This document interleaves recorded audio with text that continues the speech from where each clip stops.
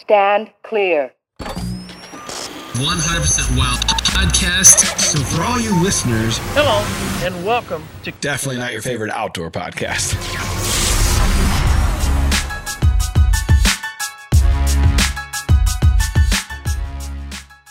What's up, everybody, and welcome to another edition of the Drury Outdoors 100% Wild podcast. This is episode number 292, and it's powered by DeerCast. You're Tim Chelsvik. You are Matt Drury. And we got a special guest today. Yeah, and hopefully the special guest is not having to detox from all the Halloween candy. Yeah, today, as we're filming this is Halloween day, so all three of us have kids. The so temporary diabetes is about to start. Basically, we're going to do the dad tax pretty heavily tonight. Take all the food. Kids, if you got Reese's Peanut Butter Cups, they belong to me. So we've got Michael Hunsucker from the Heartland Bow Hunter joining us. Not only is he having a great season, his whole family's having a great season. What's up, Michael? Hey, what's going on, guys? How are you? Good, man. Not as good as you. I mean, I'm jealous, frankly. This is our continuing series of people who have actually killed whitetail bucks. Yeah, for some reason, Tim and I don't know why we have think of a lot of reasons. We are the epitome of, like, the meme pages make fun of people that have podcasts and don't kill shit. Influencers. That's Tim and I this year. Yes. So you're having a hell of a year so far, and I appreciate you taking the time to jump on with us and just kind of share some of this knowledge so we can hopefully something rubs off on us. Yeah, no, man, I'm very, very blessed, and trust me, I've had my fair share of the tough ones too. So it's pretty rare when all the cards kind of fall into the way they have this year. So yeah, I look forward to diving into that a little bit because it's impressive for and I see this. There's plenty of people that do this where they jump around. They kind of have their plan for the fall and they jump around from state to state. You guys obviously have done a lot of Western big game stuff. That's that's kind of part of the allure of Heartland Bow Hunter. It's not just the Heartland. You guys do a lot of great big game stuff that always sucks me in, and the footage is second to none. That's always your calling card. But how do you go about planning these trips out? And when it falls in like this and you're having success state to state to state, I mean, there's some times where it feels like you're in Colorado and you guys kill a couple things, and then next day I know you're in Missouri and you killed something. It's like, okay, how are these guys doing this? Yeah. So I mean, a lot of it's dictated with what tags we draw, especially with the Western stuff. But I think growing up in the Midwest like you guys did, like it's just one of those things. You grew up hunting whitetails, and so as you kind of progress and you start to hunt more and you start to want to hunt different species, different places. And so like that was, naturally, we kind of drawn naturally that direction. And so, with elk and mule deer seasons opening a lot of times way sooner than the seasons around here, that was kind of our draw initially. And so when we got started, we were, young enough to where I was like, I'm going to start applying in all these states and building these points. And then that way, if I start now and in 10, 12 years, I should be able to draw a nice tag every single year. Now that's kind of changed with the point creep, with the information, becoming so readily available to everybody that it's taking way more points now than it ever was at one point to draw those tags. And the states have figured that out. I'm sure that's a huge revenue source for them. And so it's gotten more difficult, but I always start every season kind of with, all right, like what tags, did we draw bonus tags wise? The stuff like Missouri, obviously, is over the counter state. I'm a resident, but, that's a given. But we're applying for Iowa. I'm applying for Kansas. Kansas has traditionally been a pretty high success rate draw, but as of late, it's gotten more difficult. So we just sit down and kind of say, all right, here's the tags that I drew this year, and kind of lay out how we want to hunt it. And to your point, a lot of it does kind of vary on, what deer, I may be hunting here in Missouri if it's a deer that, okay, I'm not going to commit to traveling and going out of state when I want to focus a lot of effort on this deer. So it kind of just depends. Every year is a little bit different. So as we were texting, trying to line up the podcast in the last, week to 10 days, you were in Colorado, right? Yeah. Yep. So you showed me a picture of that double drop tine deer. Who was that killed that thing? It was a monster. Oh my gosh. Yeah. So that's my buddy, Tony. And so it's a pretty cool story. His and I's story. We go way, way back, but Tony, his daughter actually, it's been 10 years ago at least, reached out to me. She had a school assignment to write to somebody famous. And so everybody in her class was writing, Brad Pitt and these famous actors or whatever. And she says, I want to write Mike from Heartland Bowhunter a message, because her and her dad, Tony, they lived up in the mountains in Colorado, and he would take her to school every morning. And it was a long commute to school every morning. So they would watch before they left in the morning, they'd watch our show. And so pretty cool. She wrote me a letter. He emailed me, asked for my address, and I said, absolutely. And I wrote her back, and so I think she was the only person in her class that actually got a letter back from anybody. Nice. But anyway, so he said, hey man, if you're interested, I run a dude ranch operation, like a vacation ranch out here in Colorado in the mountains, but we're surrounded by public land. If you ever want to come out and do a mule deer hunt, or just bring the family out and hang out, whatever, let's figure that out. And so we actually, the first time I went out, did a mule deer hunt, and I put in for the tag. I had some points built up, and it wasn't a really tough tag to draw, regardless. And so I drew that tag. And so we went out, stayed on the ranch there, it's a small ranch, but surrounded by public land, like I said. And so we did 7 or 8 days hunting mule deer out there, and just saw some really, really big deer. But it's one of those areas that's very, very, very difficult to bow hunt. Ended up getting an opportunity, like a 60-yard shot. The deer was kind of on high alert, was gone before the arrow got there type deal. But anyway, that's how Tony and I met. And so we've been friends since. I brought the family out to the ranch a couple times. We've been on a few different hunts together over the years. And then the company that owns the ranch and that he runs and manages actually ended up buying this place in the Eastern Plains. And so they wanted to, they kind of knew some history that it was decent, decent deer activity, but they wanted me to kind of come out there, help them get it all set up, and kind of help them implement a management program for that ranch. So was it a day or two before that you had killed a giant as well?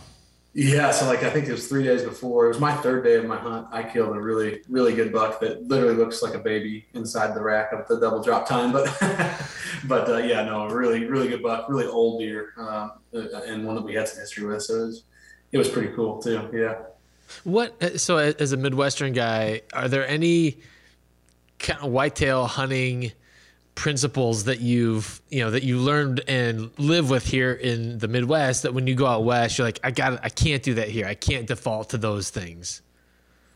Yeah, I mean, it's definitely different. The eastern part of Colorado, I compare it kind of to the western Kansas. It's wide open, really dry, desolate country, but all the whitetails, thrive along the river systems.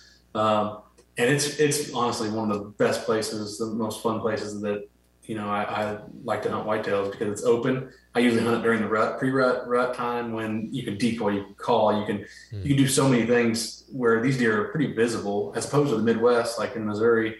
We're heavily timber and lots of cover, and I might be hunt a deer for all season long and see them once or twice or whatever. These deer are a lot more visible, especially this time of year when they're more vulnerable. So, when it comes to the hunting side of things, though, it's a little bit different. Their travel corridors are a little more narrowed down, and they're a little more funneled. It's really conducive for hunting during the rut, which is why that's when I tend to go out there. Okay. I was wondering about that, because that's really my question is, how do you decide to spend your time? I would have a hard time, just going from one lease to the other lease. It's hard to decide when to go. I mean, the cameras dictate a lot of that, but I can't imagine the travel and the kind of the planning that goes behind going to a whole nother state, especially when you have a young family and there's just obligations that you can't get around all the time. That's got to be difficult to plan that. Yeah, no doubt. And especially since, like I said, I do have some, young family growing up, and ever since I, started having kids, that definitely changed. We used to do the old Western tour for, beginning of season, be gone for a month, 3 weeks, whatever. And so since then, we still, if we get back-to-back tags, and I'll still maybe do a couple weeks out west, but I usually try to split that up to where I can, go on a trip, be back home for a week. And then, we're lucky enough to have property right here where I live. And so, it's easy for me to jump in the blind with the boys when I get back in town and run cameras. But to your point, and cell cameras have made it. I mean, they're just unbelievable. They're awesome, but they've made it they've made it very difficult. You know, in seasons past, I've been on hunts, and you're maybe not having the best of luck on this hunt out of state. You drove 10 hours, 8 hours. You're pretty committed, and you're just like ding ding ding ding. Your buck's just daylighting and just tormenting you. And Sean's having one of those moments currently right now where he's trying to.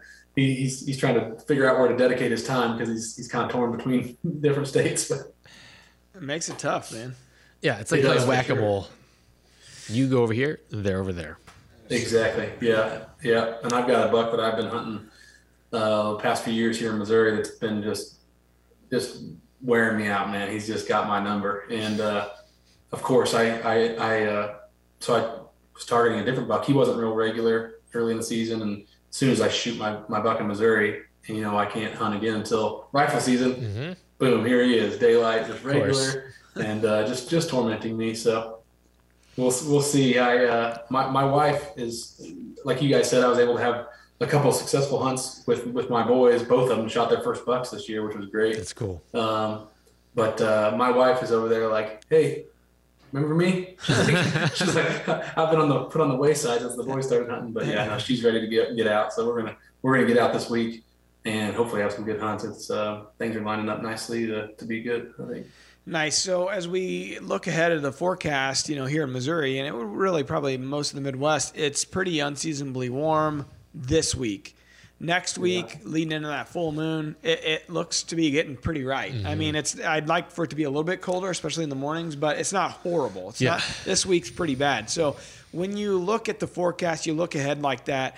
What factors are you looking at? Everybody says, well, this is the time of year that you just kind of got to go. I saw a post, and this isn't a knock on Kip Adams at all. We've had him on the podcast, obviously a very knowledgeable guy, but he showed a trail cam picture of a deer, and he was talking about how many yards it moved from its, core area and that they're moving. You kind of got to be out there. But the picture, they showed it. It said he circled it was 7:50 at night, I think is what I saw. And his point was it was 50 degrees he circled. The way I looked at that is like, well, it's moving, but it's moving at dark, and that's when Mark and Terry talk about it all the time. This time of year, if you got these type of temperatures, the movement still happens, the rut activity still happens, but it may happen during nighttime hours, during the dark. So as you look ahead, looking at the forecast, what's your plan of attack going into this all-important stretch that we all love so much? Yeah, I think, we're a little bit different than most people, right? I have the ability to hunt a ton, and I'm not like, okay, I have 7 days that I'm going to, save my vacation for and take. And then you obviously be a little more picky and choosy. My biggest thing is I kind of, rely heavily on trail cameras and what deer are killable, what deer aren't. Because you can definitely do, even though it is that time of year, you can definitely do more harm than good if you're going and blowing deer out. So, my biggest thing too is, and this may be a hot take, but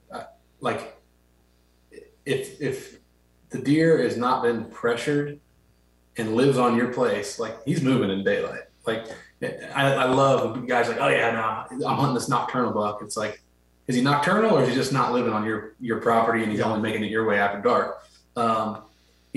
I've found at least, hunting, majority of pieces that are larger private land stuff, the deer aren't disturbed a lot. Like they're moving in daylight somewhere.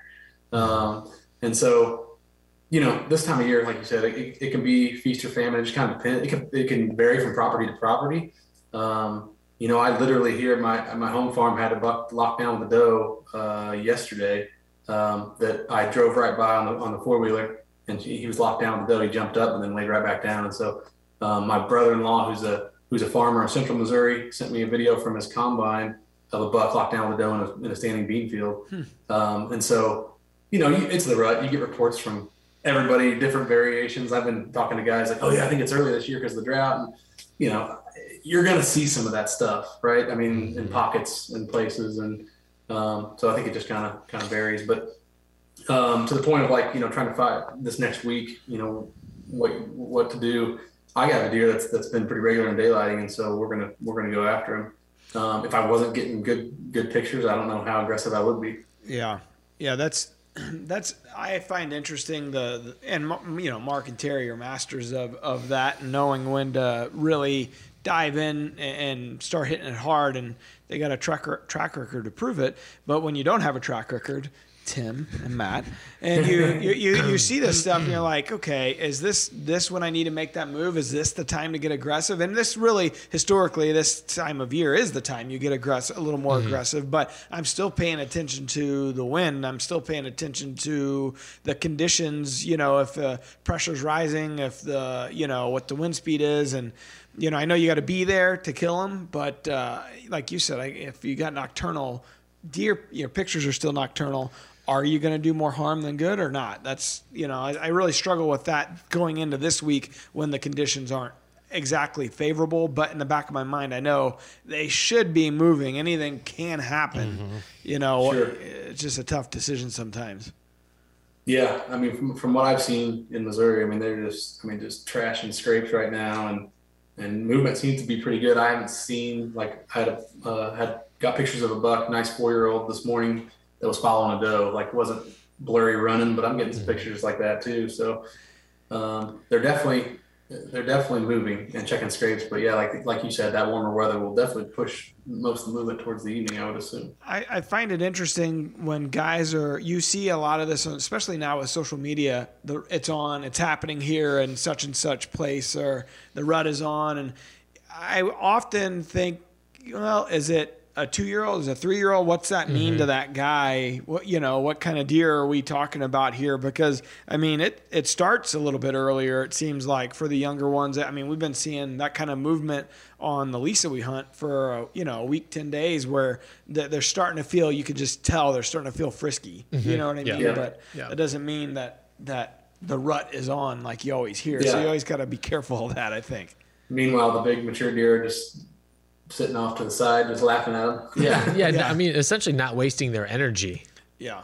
Because that's what it ends up being. Chasing a doe, it's not receptive. It's just a waste. Yeah. And they're Yeah. I good. mean, from what I've seen, the mature deer are moving, checking scrapes and covering ground. Yeah. But, yeah. I don't know that they're going to be messing with bumping does around and, sniffing every doe, but they're definitely covering ground, checking scrapes. Yeah, their home core is definitely continuing to increase. That circle they're making is getting bigger and bigger. So, Michael, how do scrapes play into your trail camera placement strategy?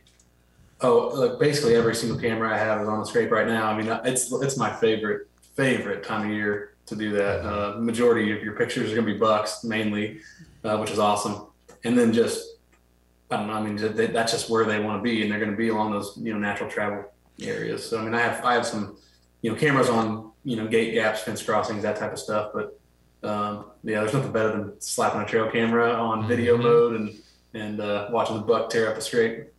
Do you do much with scrape trees? I mean, do you put out on food plots, or do you have much luck with them hitting scrape trees? Yeah, it kind of seems like, I don't know, it kind of seems like feast or famine. Like they either just take to them and start trashing them, or they don't. But having a wife that hunts and kids that hunt that need close range shot opportunity in a state where you can't bait, that is awesome. Like a great way to get a deer you might have a food plot that's 2 acres, but suck them in the bow range. It can be a super effective way. Mm-hmm. Are you pro peeing into a scrape or anti? Talk about hot takes. I usually don't do pee in the scrape, but I'm not too concerned about like peeing from the tree stand or whatever. Mm-hmm. Other than the noise making. Yeah. Do you start utilizing decoys at all this time of year? Yeah. So I like absolutely love decoying, and I always, primarily use a buck decoy. I know you guys have messed with doe decoys. I've seen, Mark and Terry use them over the years, and I never have messed with the doe decoy, but I just absolutely love using the buck decoy, especially out, like I said, in western, Kansas, Colorado, like lower deer density areas where there's really good buck to doe numbers, and lower deer density areas. They're awesome. In Missouri, we have high deer numbers most places in Missouri, and so they can be tricky because does just don't like them. They get bothered and they blow, and you can mess the hunt up.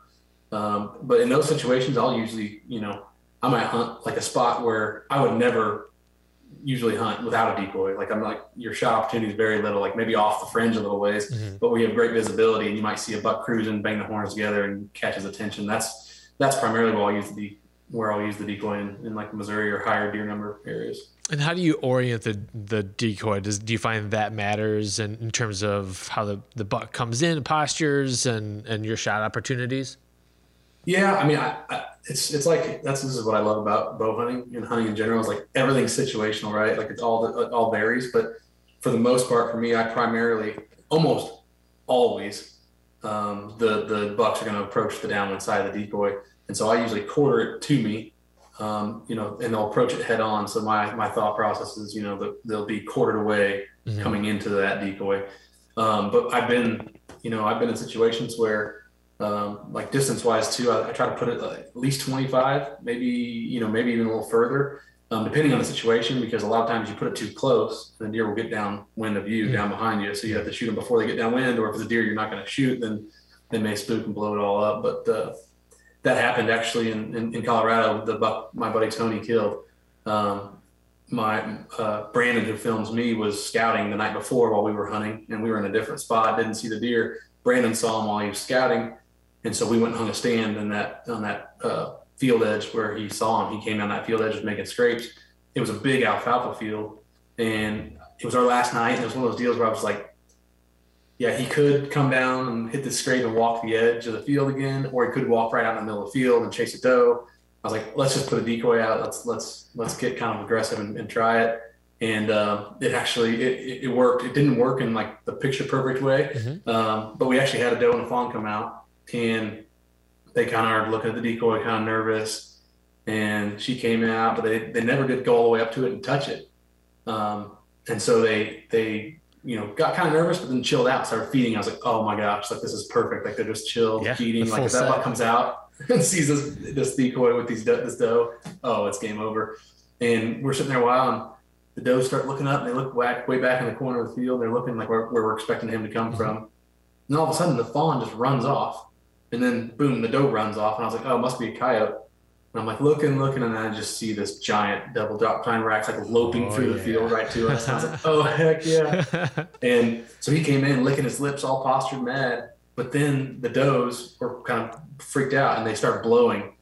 So then he kind of came out of his aggressive state and was more or less like curious. And so it took him a while to come in, and he kind of wanted to go downwind, wanted to come right at him, wanted to go downwind, wanted to come right at him. And finally just circled, and he was behind trees from us the whole time. And finally he circled and came out like less than 20 yards where he came out and gave my buddy Tony a shot. So it honestly, like, it wasn't as like picture perfect and like super exciting as a normal decoy that's like a buck that's like locked into the decoy. But it was maybe better because I've had situations when they're like so keen and so locked onto that decoy, you can't stop them. And so you either have to shoot them walking, slow, stiff leg walk. So it's not like a terrible thing, but you have to shoot them walking, where they'll just blow the decoy up, and sometimes they, won't come back. So it kind of worked out in the long run. Well, now what about scent control on the decoy? Because that seems like there's kind of a double-edged sword there with putting something man-made out there. Yeah, I usually spray it down like scent elimination, spray it down with scent spray. Okay. I don't add a lot of scent, but I will if I've killed a buck or somebody I know has killed a buck recently, I'll cut the tarsal glands off. And I think that really puts them at ease. I think part of it is if deer get downwind of it and they don't smell anything, they're kind of like, what? Like this buck should stink right now. This guy. So I haven't used much artificial stuff. I'm just hesitant to use anything artificial, but I have done the tarsal gland thing for sure. Sure. I'm trying to think what the stuff Mark or Terry uses. Evercalm. He Evercalm. Yeah, he'll put that on the decoy, and that seems to be, he'll spray it down as well with scent elimination stuff, and then put some Evercalm on the nose and a few other spots. Yeah, I've heard good things about the Evercalm, and it's artificial, right? I believe so. I think it is artificial. I saw you guys posting something about Nose Jammer recently. Yep. And it's interesting. I this has been several years ago, but I had a marginal win situation, and I got some Evercalm and Nose Jammer, and it was like it's like a last night hunt, like on a really nice deer. I was like, all right, screw it, we're just gonna wing it. Yeah, we've had some good luck with Nose Jammer. Nose Jammer's a partner. Evercalm is not. But Nose Jammer, we were using it before they ever came on board too, and more of a bottom of the boot kind of walking into to a set, or in a tree, marginal wind, spraying, maybe the top of the, above you on the tree or something. Not like all out. I know they have shampoos and, body washes and all kinds of stuff. We haven't, at least when I say we, I'm talking like Mark, Terry, myself. We haven't really gone all out in that regard. But now they have like even your wind checker. They have that in Nose Jammer, and I find myself using it because I like the smell of it. And I'm like, all right, get the car air freshener, little pine tree. Too much here. So yeah, I got a funny story about Nose Jammer. Since they're a partner, you'll appreciate this. But so years ago, the guy reached out to me and was like, hey, I want to send you guys some, test it out, see what you think. So I got it, opened the box, and I'm like, sprayed it, and I was like, it smells like Bed Bath & Beyond up in here. Like, I'm not using this stuff. This guy's out of his mind, Yeah. And actually hunting with Jeff and David Lindsay several years ago, Jeff was using it, and I was like, come on, man, like, really? And he's like, dude, it works. Like, it actually works. He's like, try it. Actually give it a shot.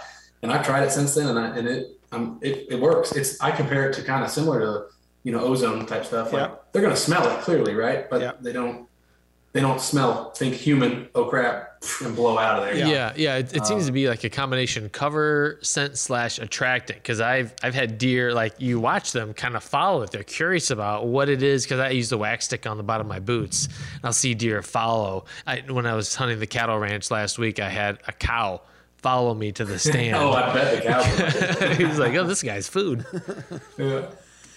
So that's crazy. I mentioned it early on about obviously the videography side of it. It's kind of you guys' calling card, beautiful footage, just cinematic. That's what you guys have always been known for. One of the things that I've really latched onto as far as it's your social media and the way that and I don't know if you're doing this with an iPhone or some sort of point of view camera or what the hell you're doing, but in the stand, the chest shot of, whatever's happening, it really sucks you in, man. I've always enjoyed watching that on your social media. And I just want to give you a shout out on that because it is fun to watch it. Yeah, no, I appreciate that. Yeah. And it's kind of funny. I mean, like obviously Sean and I, when we started HP years ago, like we were filming each other, like we're both huge in the production videography side of things. We love that. And so like in more recent years, like obviously like Brandon travels around with me and like we're like inseparable. I know he's got it. He's got the footage. He doesn't need help with any of that stuff. Mm-hmm. And so I've kind of enjoyed the whole process of like telling the story through the Instagram stories or whatever. And to your point, like the point of view, I started messing around with just my iPhone, putting it in my vinyl harness and rigging it up different ways. And to your point, it's a cool perspective. It's like, it's funny to me because like people just get all just amped up about that. And I can have like literally the most high-end, super high-speed slow-mo shot, and it's not the same, right? It has like a different kind of feel. It feels more real, like you're really there, in the stand. And so I absolutely love it. And actually like it adds a little more intensity and like excitement to the hunt because like, oh crap, gotta set up, make sure I'm filming and get all this stuff rolling. So that's the other part I was going to mention. Like, it's one thing to do it when a 2-year-old, 3-year-old, does in front of you, but you're getting it and getting the actual kill shots. And that's a oh shit type of moment as you're very intense as you're leading into like, I'm fixing to kill this deer. That's one more element to make sure it's set up and correct and all that. So if you're listening or watching this and you don't follow Michael yet, I would highly recommend it because his stories are really fun to tag along with. You do feel like you're right there sitting shotgun.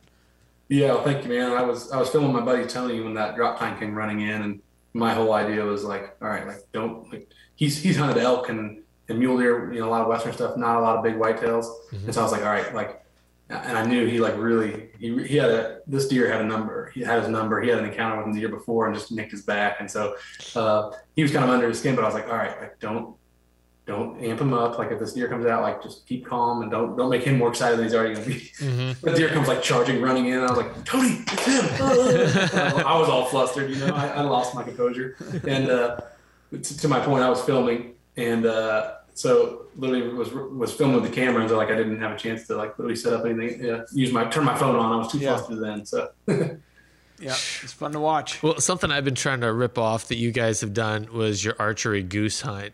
I don't remember how many years ago. Man, that is one of the coolest hunts I have ever seen. How you and you just kind of set up a little brush blind in front of you, and That was, if folks haven't watched, it's on YouTube, but I don't know how many geese you guys killed, but it was not only really cool footage, but also really good shooting too. Like these guys can shoot.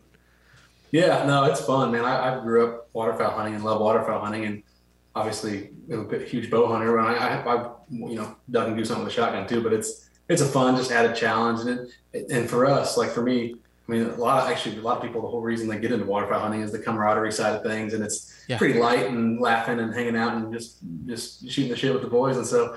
It's pretty fun to get out and do that with the bow, and it's challenging to your point. It's a nice palate cleanser from the tough whitetail season to go out and chase. Seriously, that's what it is. Like after freezing your butt off late season and in the stands, like all right, let's just get out. We can hang out with the guys and no pressure. Yes. So as we look forward to the second half of the season, what are you looking most forward to, and what's on the bucket list here?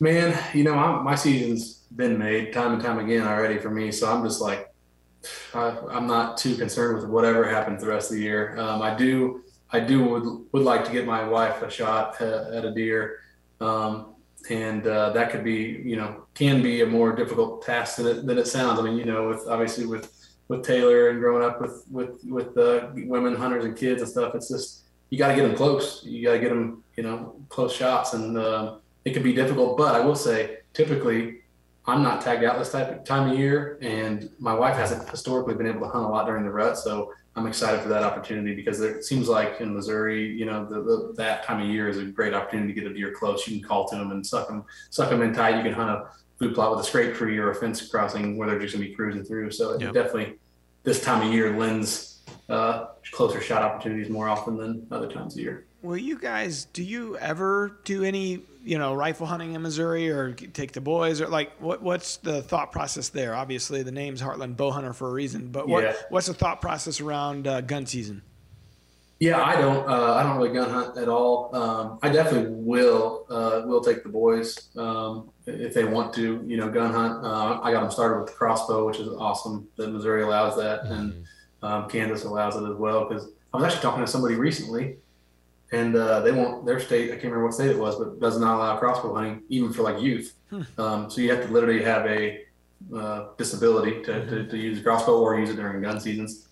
But yeah, I mean, as my kids get older and if they express interest, for sure, it's just something that I've found opportunities to bow hunt other places all the time, and so it's kind of I'm just hooked on the bow hunting side of things, getting them close, and but definitely there's been deer over the years and times when I'm been like, man, you know what? I really wish I had a rifle right now. Same. I don't need to add any more challenges to my already challenging season. You're a realist. By the time gun season hits, I'm like, thank goodness. Let's just make this thing happen. A shitty hunter, maybe I got a chance here. I mean, it goes back to your point about like time, like literally time on stand kills more deer than anything. And not saying just go sit a stand every day and blow the area out, but you know what I mean? Like the ability to hunt and spend time. I mean, I hunt. Shoot, I can't even tell you how many days I've been hunting this year already. So it's one of those deals where I have the ability to do that. But if you don't, for sure, utilize your time the best way, like you're talking about, whether it be gun season or whether it be, my favorite time to bow hunt in Missouri is literally the 5-6 days right before rifle opens. Because once rifle opens, things change. So, utilize that time wisely. 100%.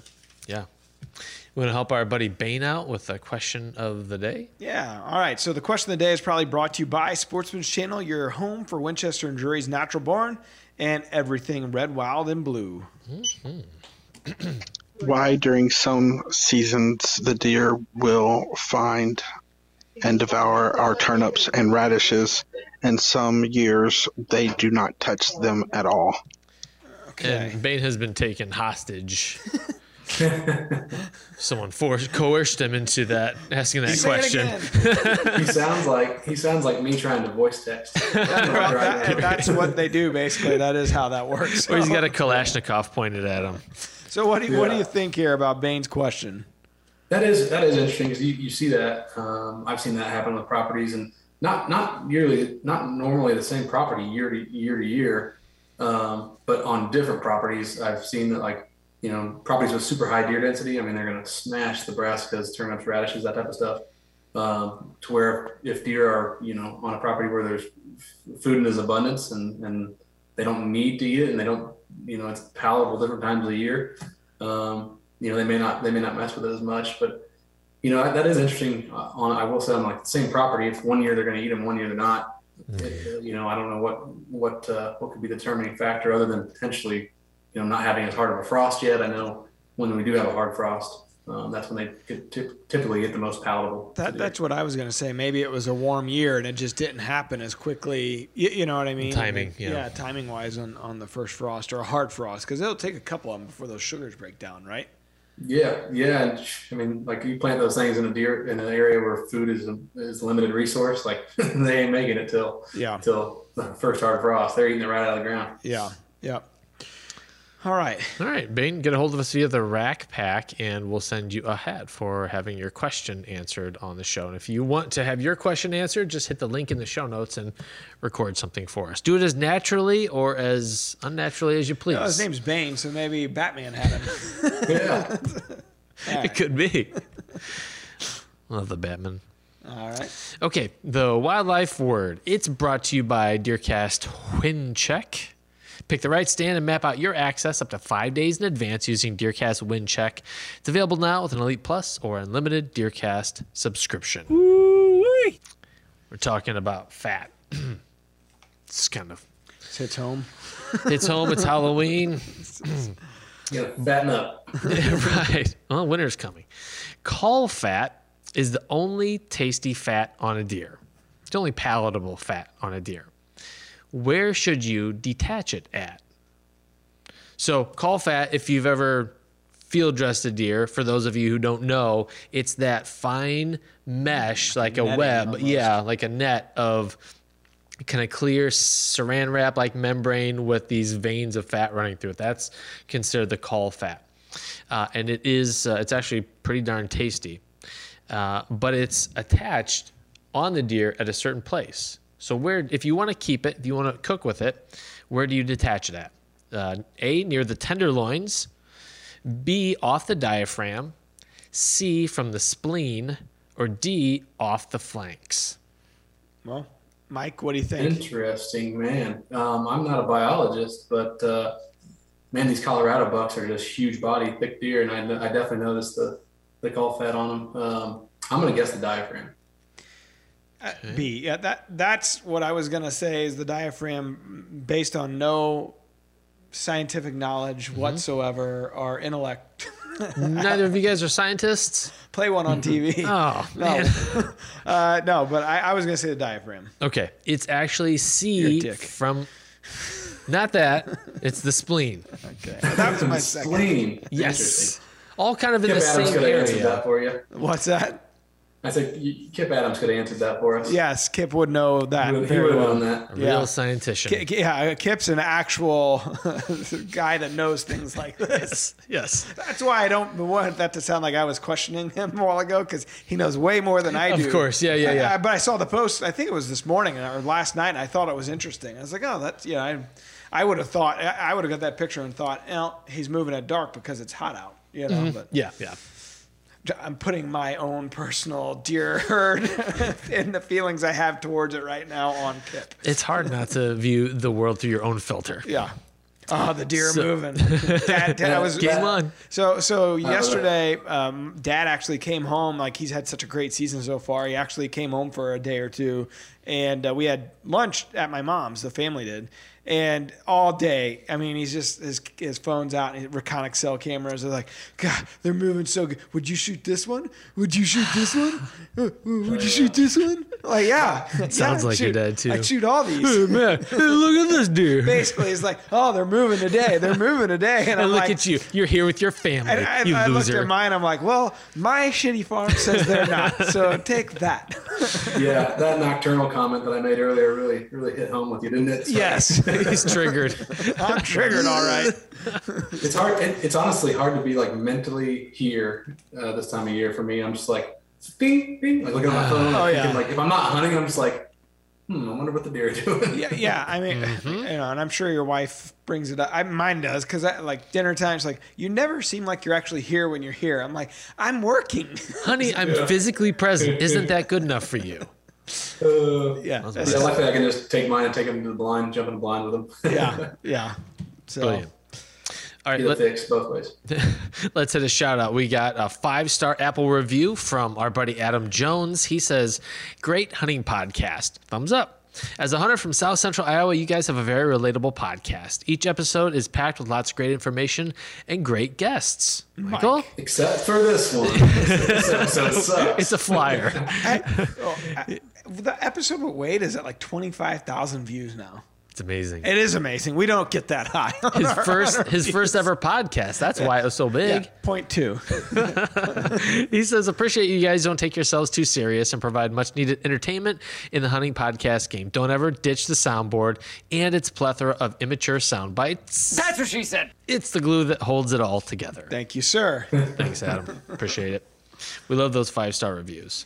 Yeah. So, Mike, if you want to give us one, we don't. All right. I'll see what I can do. Oh, nice. We need them all. A tacit endorsement from Michael. I'm going to give a bad review for this one. But All right. So we're to the end here. And at the very end, we have this thing called, Mike, we got this thing on Facebook called the Rack Pack. Basically, it's a private Facebook page that our listeners join. And, it's a place to shoot the shit, just put up your hero pictures, Get made fun of, have people answer questions, that kind of thing. So every week, Tim will give me a list of names to read. And every week, I just jack all of them up. And then some name in there is fake. And then I jack that name up too. So here we go. All right, so we got Gavin McHenry, we got Caleb Raymer, Thomas Kuhn, Doug and Elena Austin. We got a dual Facebook page. Someone messed up. All right, we got Lance Dorman, we got Micah Lee. Okay. Connor Miller, Don Kekik. I don't recognize any fake names in there. Thomas Kuhn? Yeah. Caleb, Gavin McHenry. Probably Lance Dorman is fake. Because, Lance Dorman. But Lance Dorman. Don Kekik. Don Kekik. Think about putting a good hit on a deer, and what do? They donkey kick. Damn it. Yeah, that's what I'm dealing with. It's a real Bart Simpson, Colin Moe kind of scenario. Plus, no women are fans of our podcast. Other than Elena Austin here. Well, that's Doug and Elena. And Elena. I'm going to assume Doug is on the fan side. Elena's like, what is this? All right, Doug. Get your own Facebook page. Be a man. We'll pay for it, man. Michael, it's been awesome having you on, man. We appreciate you taking the time, especially this time of year. We know everyone's kind of hopping with getting out in the woods and everything, but congratulations on your season so far, too. Yeah, thanks, man. I'm just soaking it all in. Hey, and if you ever want to have me up for hunt, don't do it, because there's a good chance all of you will become nocturnal. Shoot him in the neck. Yeah, I've had a misfortunate start to the season so far at Mark's. So I'm no longer invited anywhere. Dang it. Officially uninvited. Yeah. Didn't take long. It took 3 days. All right. Well, to everyone that is still out there on the struggle bus, let Matt and I be your spirit animals for you.